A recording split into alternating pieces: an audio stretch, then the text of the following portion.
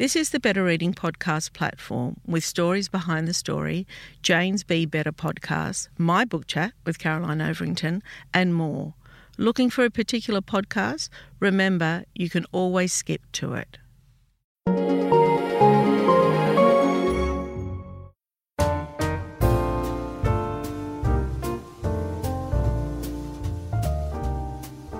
Welcome to the Better Reading Podcast, Stories Behind the Story, brought to you by Belinda Audio. Listen to Belinda audiobooks, anywhere, everywhere. Hi, this is Cheryl Arkle from the Better Reading Podcast, Stories Behind the Story. We talk to authors about how they came to tell us their story. Tricia Stringer, welcome back. Thank you, Cheryl. It's lovely to be here. I think we talk at every book? Do we do that? Well, we have done quite a few, yes, indeed. Yeah, we have. And I think the last time I saw you was a dinner in between those COVID lockdowns. Yes. Is that right? Did we have a dinner? Yes. Yeah. Oh, I think I did pop into Better Reading towards the end of, it might have been middle of last year. Yeah. Gosh, time is blurring, isn't it? But yes, I did come in last year. I think the meal was the year before. There you go. Yeah. Oh, my goodness. Anyway, Tricia is a best-selling and multiple award-winning author of such books as Keeping Up Appearances, Birds of a Feather, The Family Inheritance, and many more. Tricia grew up on a farm in country South Australia and has spent most of her life in rural communities as owner of a post office and bookshop, as a teacher and a librarian, and now as a full-time writer. She lives on the traditional lands of the Narungga people in the beautiful Copper Coast region with her husband Daryl, travelling and exploring Australia's diverse communities and landscapes and sharing her passion for the country and its people through her authentic stories and their vivid characters. You're such a popular writer with our readers. You really are. Thank you. This is her latest novel. It's called Back on Track. Tricia tackles troubled relationships, ageism, and love, old and new, in this warm, funny, uplifting story of colleagues and unlikely travel companions thrown together on a train trip across Australia. Now, there's a couple of things that ring true here for me. I want to talk about ageism, but I also love train trips. I love them. Yes. And I haven't done a lot of train travel, but the Ghan was up there, spectacular. Oh, you've done the Ghan? I did.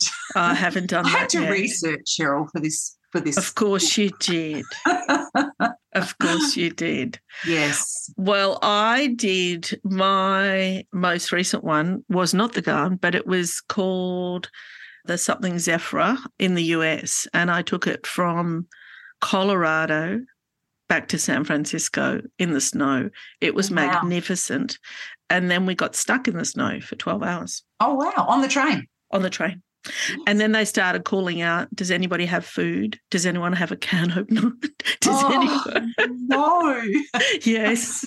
But, I was reading a book and I hadn't finished it. So I thought, this is great. I just locked the cabin door, sat back, I had some nuts, and I finished my book. Was it a sleeper train? Yeah. Good. Love them. Anyway, we were having a pre-podcast chat, which I'd like to resume. And we were talking about you doing the promotion for Back on Track. And then you said you were doing some research on the book that you're writing now. That's correct, yes. And I said, when are you ever in the present? And I think I said, never. Talk to me about that. It is always a juggle. So I feel like there's often almost 3 stories in my head. The one that I've finished and, as you say, I'm about to go on tour with, and that's all very exciting. So I'm getting back into that one.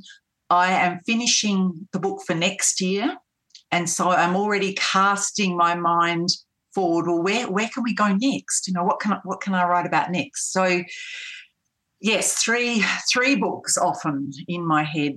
Does Daryl ever say to you, Tricia, are you with me? Are you here? Often. Not necessarily because I'm writing. Michael Robotham told me a story once, which I thought was really funny. He was out to dinner with his wife and he was writing a book, and I think there was a romance going on in the book. And Michael's wife, he was distracted, and Michael's wife, who's gorgeous, lovely woman, said, "Michael, are you with her?" Yes, I've heard him tell that story. Oh, yeah. And I can relate to it because I have been known to be out to dinner and, eavesdropping on a much more entertaining conversation that's going on at the table next door. Yeah. Not to say that, my family and friends aren't entertaining, but this is, some little tidbit that I think, obviously I'm not going to write that exactly, but it's just something that sparks an idea or something someone might say. And so, I'm leaning sort of sideways and I get the, "Mum, are you listening?" The nosy person at that table. Do you know, and I've talked a bit about this on the podcast recently. So I was in hospital a few months, I don't know, maybe it was 12 weeks ago or something now. And I was at Royal Prince Alfred Hospital. It's a public teaching hospital. Best care ever. However, I was in a room of 4, right? Yes. And I feel as though every writer should have this experience. The stories I heard. So because I was in there for such a long time, and people only come to the hospital, apparently the average stay is 1 or 2 nights, right? Well, I blitzed that. I was there for nearly 2 weeks. I kind of became like the boss of the ward, like I was the most senior person. Right. But what I love, because everybody keeps saying, why don't you get a private room? Why don't you get a single room? No. I wanted to be in the thick of it. I wanted to hear other people's stories. I wanted, like when somebody came to a bed and got into that bed, I wanted to know why they were there. I wanted to know what their story was. And I did. I heard lots of stories. You could be a writer. Yeah, maybe. But it really was, how we all live in our silos? That's what it is. And I think being a writer too, and if you want to write, something authentic and something truthful, you have to move out of your silo, don't you? You sure do, yes. And so when I'm not writing, I am spending time out and about and just, I guess writers are observers and listeners and all of those things, so that we're taking in what's going on around us, what's in the news, what we're reading, all of those things. You never know when one little tiny gem just might be that next little inspiration or something that you need for a story. So it's very important. We can't just live in our turrets. I don't know how those writers do that. Yeah, no, I know, because then you just don't have the experience, do you? Tell me what a normal writing day, is there a normal writing day? There should be, but not necessarily. When I'm in that first draft phase is probably what I would say is my most normal time, and that is, starting, I decided that I would pretend like I'm going out to work. So I get myself up in the mornings, do those jobs as if I'm going to leave the house, and I'm ready, I'm dressed, I've had breakfast, etc., and then I go into my office and I try very hard to get to 2,000 words a day. I don't always. Other days I might write more. So that's the pattern I follow until I've got that first draft done, and then I can be a bit more flexible with my time. But 2,000 words is a big goal. It's a lot, yes. And I find there are times when I barely get to 1,000, and then it just depends which stage you're at, and then it's an average. Yeah. And do you do that 5 days a week? Yes. Yeah. I interviewed recently. Shankari Chandra, who recently won the Miles Franklin. Yes. And she told me, this is the thing. I get to speak. I hear such interesting stories. And, somebody was saying the other day, we were talking about, I've recorded, I think, nearly over 500 podcasts now. And, of course, I don't remember every single one, but I do learn from almost every single one something new. Yes. I'm loving podcasts. I was slow to get into them. I tended especially if I'm driving, which I often do have a trip to Adelaide for me is 2 hours, so often I'll put an audiobook on. But lately I've been doing more podcasts, and yes, I'm just loving, and I tend to listen to a lot of like Better Reading or other, those where there are books involved or authors speaking. And they're interesting, aren't they? I learned something from every single one of them. Yeah. Well, going back to Shankari, the reason why I brought it up was she's a mother of 4 to start with, so that's busy. But also she works full time. She works Monday to Thursday and she writes on Friday, right? Oh. Yeah, extraordinary, right? And then she told me, which I'd never heard before, you might have heard this, she tries to do, between Monday and Thursday, she tries to do 3 20-minute sprints, writing sprints. Yes, yeah. Interesting? I don't do them, but I know people that do. Yeah, and wow. Just get those words down on the page. Yeah, what a tremendous discipline, right? Yes, it is. Yeah, yeah. Definitely. Okay, so tell me about Back on Track and tell me where the seed of that idea came from. Oh, you might remember I wrote a book called Table for 8 where the main character, Ketty Clift from Ketty Clift Couture, dressmaking in Sydney, goes on a cruise. And Ketty has always stayed with me. I've loved her character. And readers were saying, when will we hear from Ketty again? And so in the back of my mind was this idea, a train trip maybe would be great for her. And then, of course, COVID came along and we had booked another cruise and that, of course, got cancelled. And so... That was Research Cruise. Yes. I'll have to pick that up somewhere else. Yeah. But South Australia and Northern Territory were still borders open, talking to each other, and that's the Ghan runs right between us. So we thought, well, we'd always wanted to go on the Ghan and we would bring that forward and do that, For our international listeners, because we've got some, tell us what the Ghan is. So the Ghan is a train which runs from the bottom of Australia to the top of Australia, right through the middle. So in our case, we flew to Darwin and we caught the train from there and travelled back down to Adelaide. So we stopped at Katherine, we stopped at Alice Springs, and we stopped, I'll say, near Coober Pedy because the train doesn't actually go through Coober Pedy, and then on to Adelaide. So that was our trip, 3 nights and 3 days, and just an amazing journey across Australia. It's like my dream come true. I'd love to do that. It is. It's worth it. It's just it's a bucket list trip. It's so a lot of fun. And of course, I went with the idea that perhaps there would be a story in this for Ketty, and sure enough, didn't take me long. And I thought, when I get home, there's going to be a Ketty story here. Yeah. I feel that your books resonate with a lot of readers because they feel like they're real stories. There's always something that somebody can relate to in a character. The characters are quite real. They're not perfect. And I feel that you write normal in an interesting way. Does that make sense? It's a bit like Jonathan. It's a bit like Jonathan Franzen. He writes about nothing, but he writes about everything. Yes. Mm. Do you think? Possibly.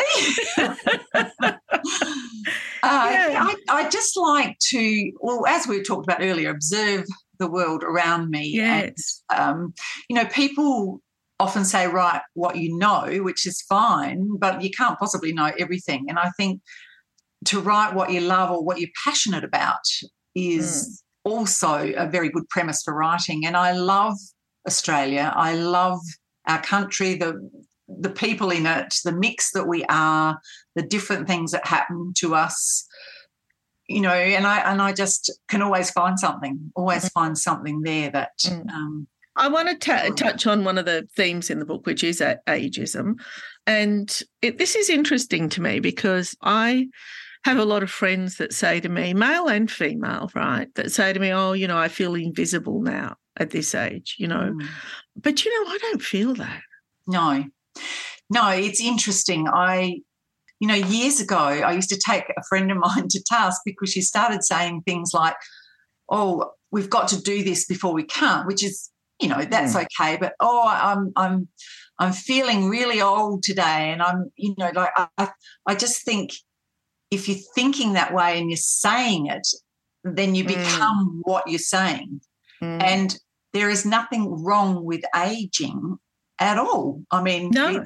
You either age or you're dead. Like, this is not a lot of choice. That's right. And, like, I remember when I had my 50th, which was a long time ago now, but I had a really big party. I had 60 people in the park seated. It was huge. I loved it. I don't know why I did. I just was in a very happy place. Yes. And so many people said to me that night, "Oh, I've never seen anyone so happy about turning 50. Well, I'd lost a friend at 49. So maybe that was why. Some people don't make it to 50. Exactly right. Exactly right. And I think it doesn't matter what your age, we all have different ways of dealing with whatever we're doing. And you can be 90 and still living your best life. I just think, health is obviously something that plays a big part in how you age, and that can affect people. But I think what I'm focusing more on is how we talk to each other, and how and ageism isn't just about older people. Older people can talk in an ageist way to younger people. We all talk about, those Gen Xers, or I don't know, like those, or make references to social media, or they shouldn't be on TikTok. And I think, I'm not probably going to be a TikTok user. That's because I've got a million other things that I want to do, and I know it would take time to learn how to use it. So I probably am not, but I'd never say never. Who knows? Yeah, and you'd never tell a young person not to do it. No, not at all. Not at all. Yeah, so I think it was interesting to investigate that. And then because I was investigating it, I listened more, and I heard it in everyday speech. The World Health Organization did some research back in 2021, which said something like 90% of Australians are aware of ageism, and 63% of them report that they have experienced it. And that's high figures, and I just think it's almost up there with racism in a way. It's it can harm people, it can make them not live their best life.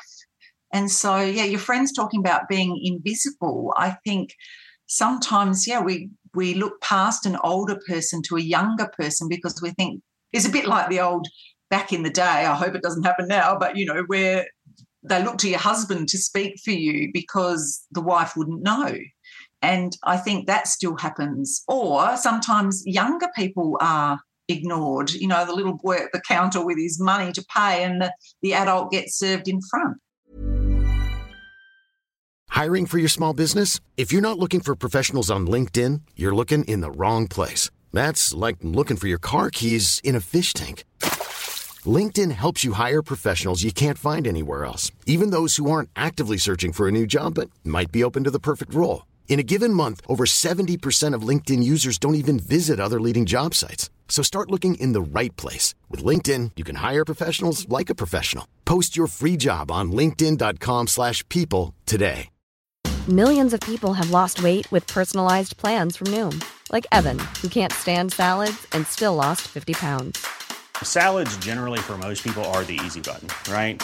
For me, that wasn't an option. I never really was a salad guy. That's just not who I am. But Noom worked for me.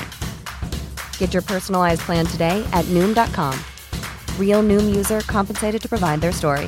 In 4 weeks, the typical Noom user can expect to lose 1 to 2 pounds per week. Individual results may vary. I'm embarrassed to share this story, but I'm going to say it anyway. Many, many years ago when I was 21, my partner knew a guy that was older than us, a 30-year-old, and he said to me, well, Nick's turning 30 on Saturday and we're invited to his party. I said, I'm not going to an old person's party. I love it.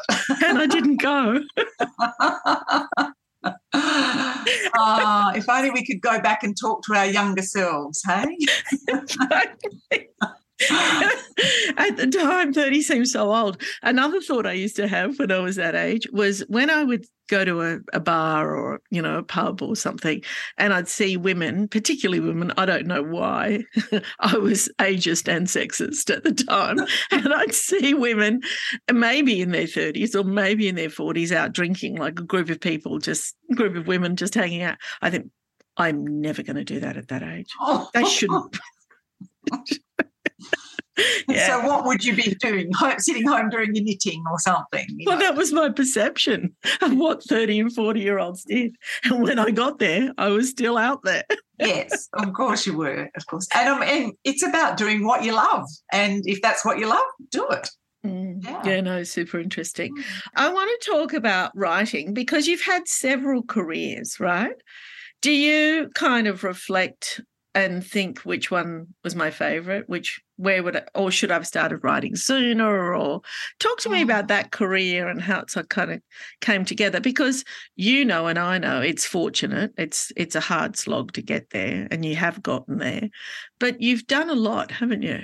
Yes, well, just like everybody else, I suppose. I loved being a teacher. I started my teacher training as a junior primary teacher.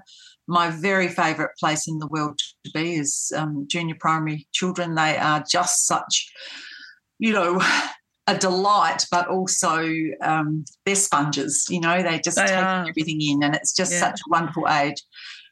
But I then I also trained as a teacher librarian, so I spent quite a bit of my teaching life as a librarian in school as well. I've been in a school that has a community library, so that meant, community came into our library, so that kind of expanded that way. I've taught in all sorts of situations since that junior primary training is really good training because it prepares you for lots of different things. My husband and I bought the first licensed post office in South Australia, so we took that on. And we had this huge front space in front of the counter space, and we thought, what are we going to do with it? And I said, let's put in a children's bookshop. Knowing nothing about running a bookshop, but anyway, I learned very quickly.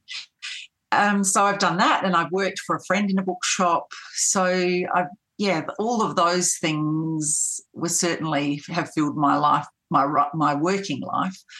But it was I suppose the teaching which brought me to the writing. And that was because I wanted to write some stories for the children that I was teaching that would sort of relate to what we were talking about. Unfortunately, I never finished them in time for that class because it took me a while. But, that's what gave me my start into writing, which is my passion now. I think wherever you are at the moment, and I'm so lucky, I love doing it. It's never a chore, and it's always fun. And I get to talk to people like you. How many books? What book number are you up to? Back on Track, which is coming out in October, is book 16. Yeah, wow. Okay. Do you miss, because it's a solitary life, isn't it? Unless you're out there being nosy and doing research, but mainly it's solitary. So that's a real contrast to being a teacher or a librarian or working in a bookshop. Tell me how you first dealt with that. When I first retired from teaching, I was lucky. That was when my friend had a bookshop and they needed an extra person for a day and a half a week.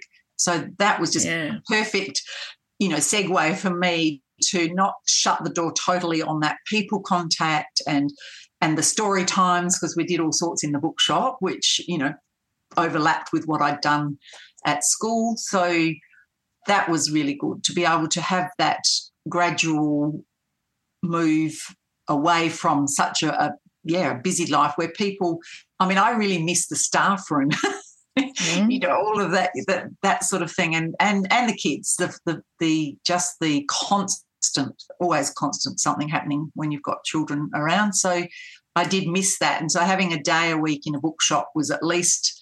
And being able to still talk about books, because as a librarian I did a lot of that, so I could still talk to people about books and have that sharing the knowledge of books and stories, which was fun too. So I guess it was a gradual easing in. And so when that stopped, by then I was used to being at home and working full-time at home. And so I can be a bit of a recluse now. I sometimes think, I don't know if I'll go, oh, yes, you have to go to that, and then once I get there, I'm fine. But I sometimes I find, I suppose, because I do spend a lot of time on my own, it's easier to stay. I mean, I'm not totally on my own. My husband is here. So, yeah, 2 cats. Does he work from home or is he retired? He's retired now. Right, yes. So yeah. He works in the home. Yeah. Okay. Got it. Okay. Yeah, absolutely. Do you like doing the publicity?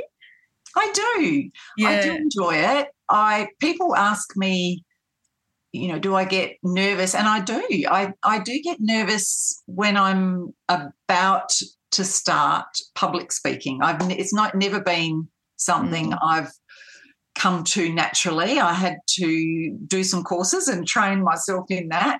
Even though you're a teacher. That's right. You think, isn't that silly? You're so used to talking with kids all day, but this is quite different. And you're talking about your book, and I think, wow, are people going to even like this book? Are they going to be interested in what I've got to say, and all of that sort of stuff? So it does take, but then once I get going, I'm fine. And once the tour starts and I'm moving on from place to place, I feel a bit more comfortable about it. And I do love meeting readers. That's one of the most special things. The conversations with readers is great. So I love to do that.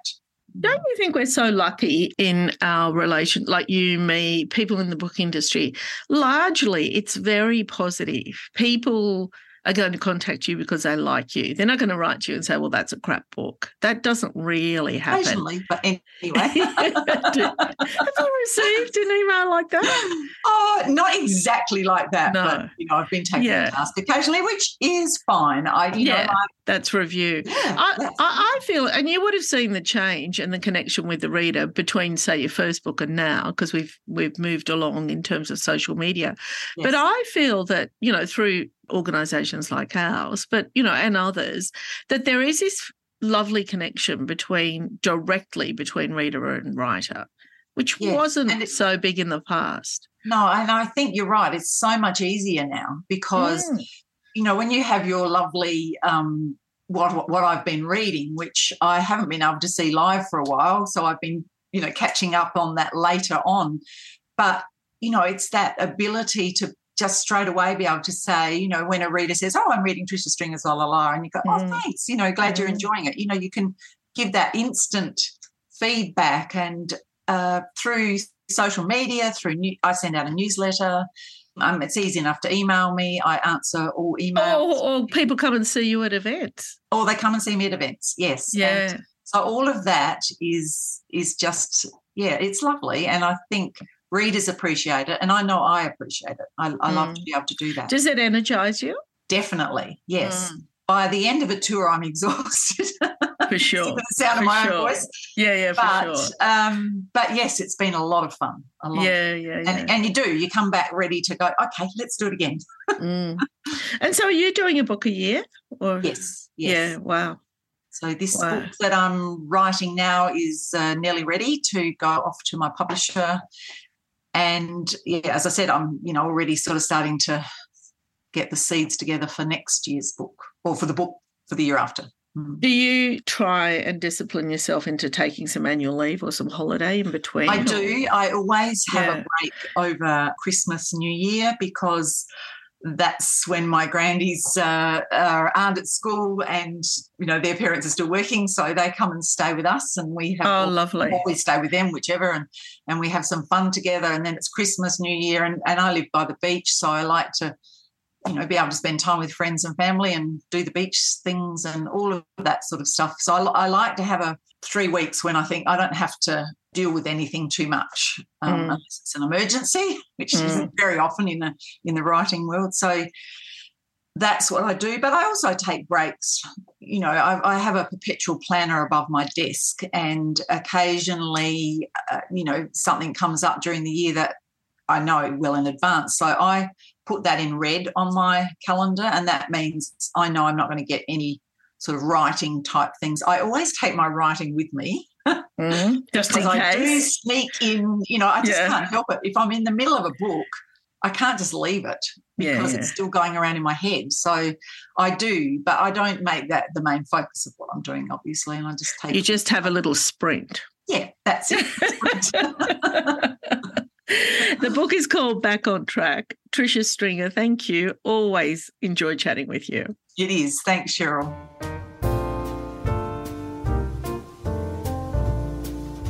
If you'd like more information about Better Reading, follow us on Facebook or visit betterreading.com.au. This podcast is proudly sponsored by Belinda Audio. Belinda audiobooks are available on CD and MP3 from online booksellers and bookshops everywhere, or you can download from Audible, Google Play or the iBook Store. We've also created our own app called BorrowBox that's available from both the App Store and Google Play. All you need to do to get it working is to download the app, join your local public library, and you'll gain access to the world's best collection of ebooks and e-audiobooks available for you to loan on your phone or your personal device. Belinda, we're here to enable you to escape, imagine, grow, and be inspired through the power of storytelling. Belinda Audiobooks. Anywhere, everywhere.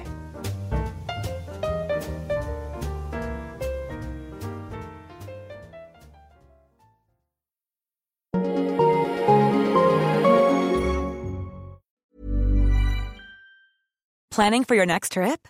Elevate your travel style with Quince. Quince has all the jet-setting essentials you'll want for your next getaway, like European linen, premium luggage options, buttery soft Italian leather bags, and so much more. And is all priced at 50 to 80% less than similar brands. Plus, Quince only works with factories that use safe and ethical manufacturing practices. Pack your bags with high-quality essentials you'll be wearing for vacations to come with Quince. Go to quince.com/pack for free shipping and 365-day returns. Traffic jams, tailgating, pile-ups. Ugh, the joys of driving. How could it get worse? The federal government wants to have a say in what you drive. That's right. The Biden administration's EPA is pushing mandates that would ban 2 out of every 3 vehicles on the road today. Don't let Washington become your backseat driver. Protect the freedom of driving your way. Visit EnergyCitizens.org. Paid for by the American Petroleum Institute. If you enjoyed this podcast, leave us a review and check out the other podcasts on the Better Reading Network.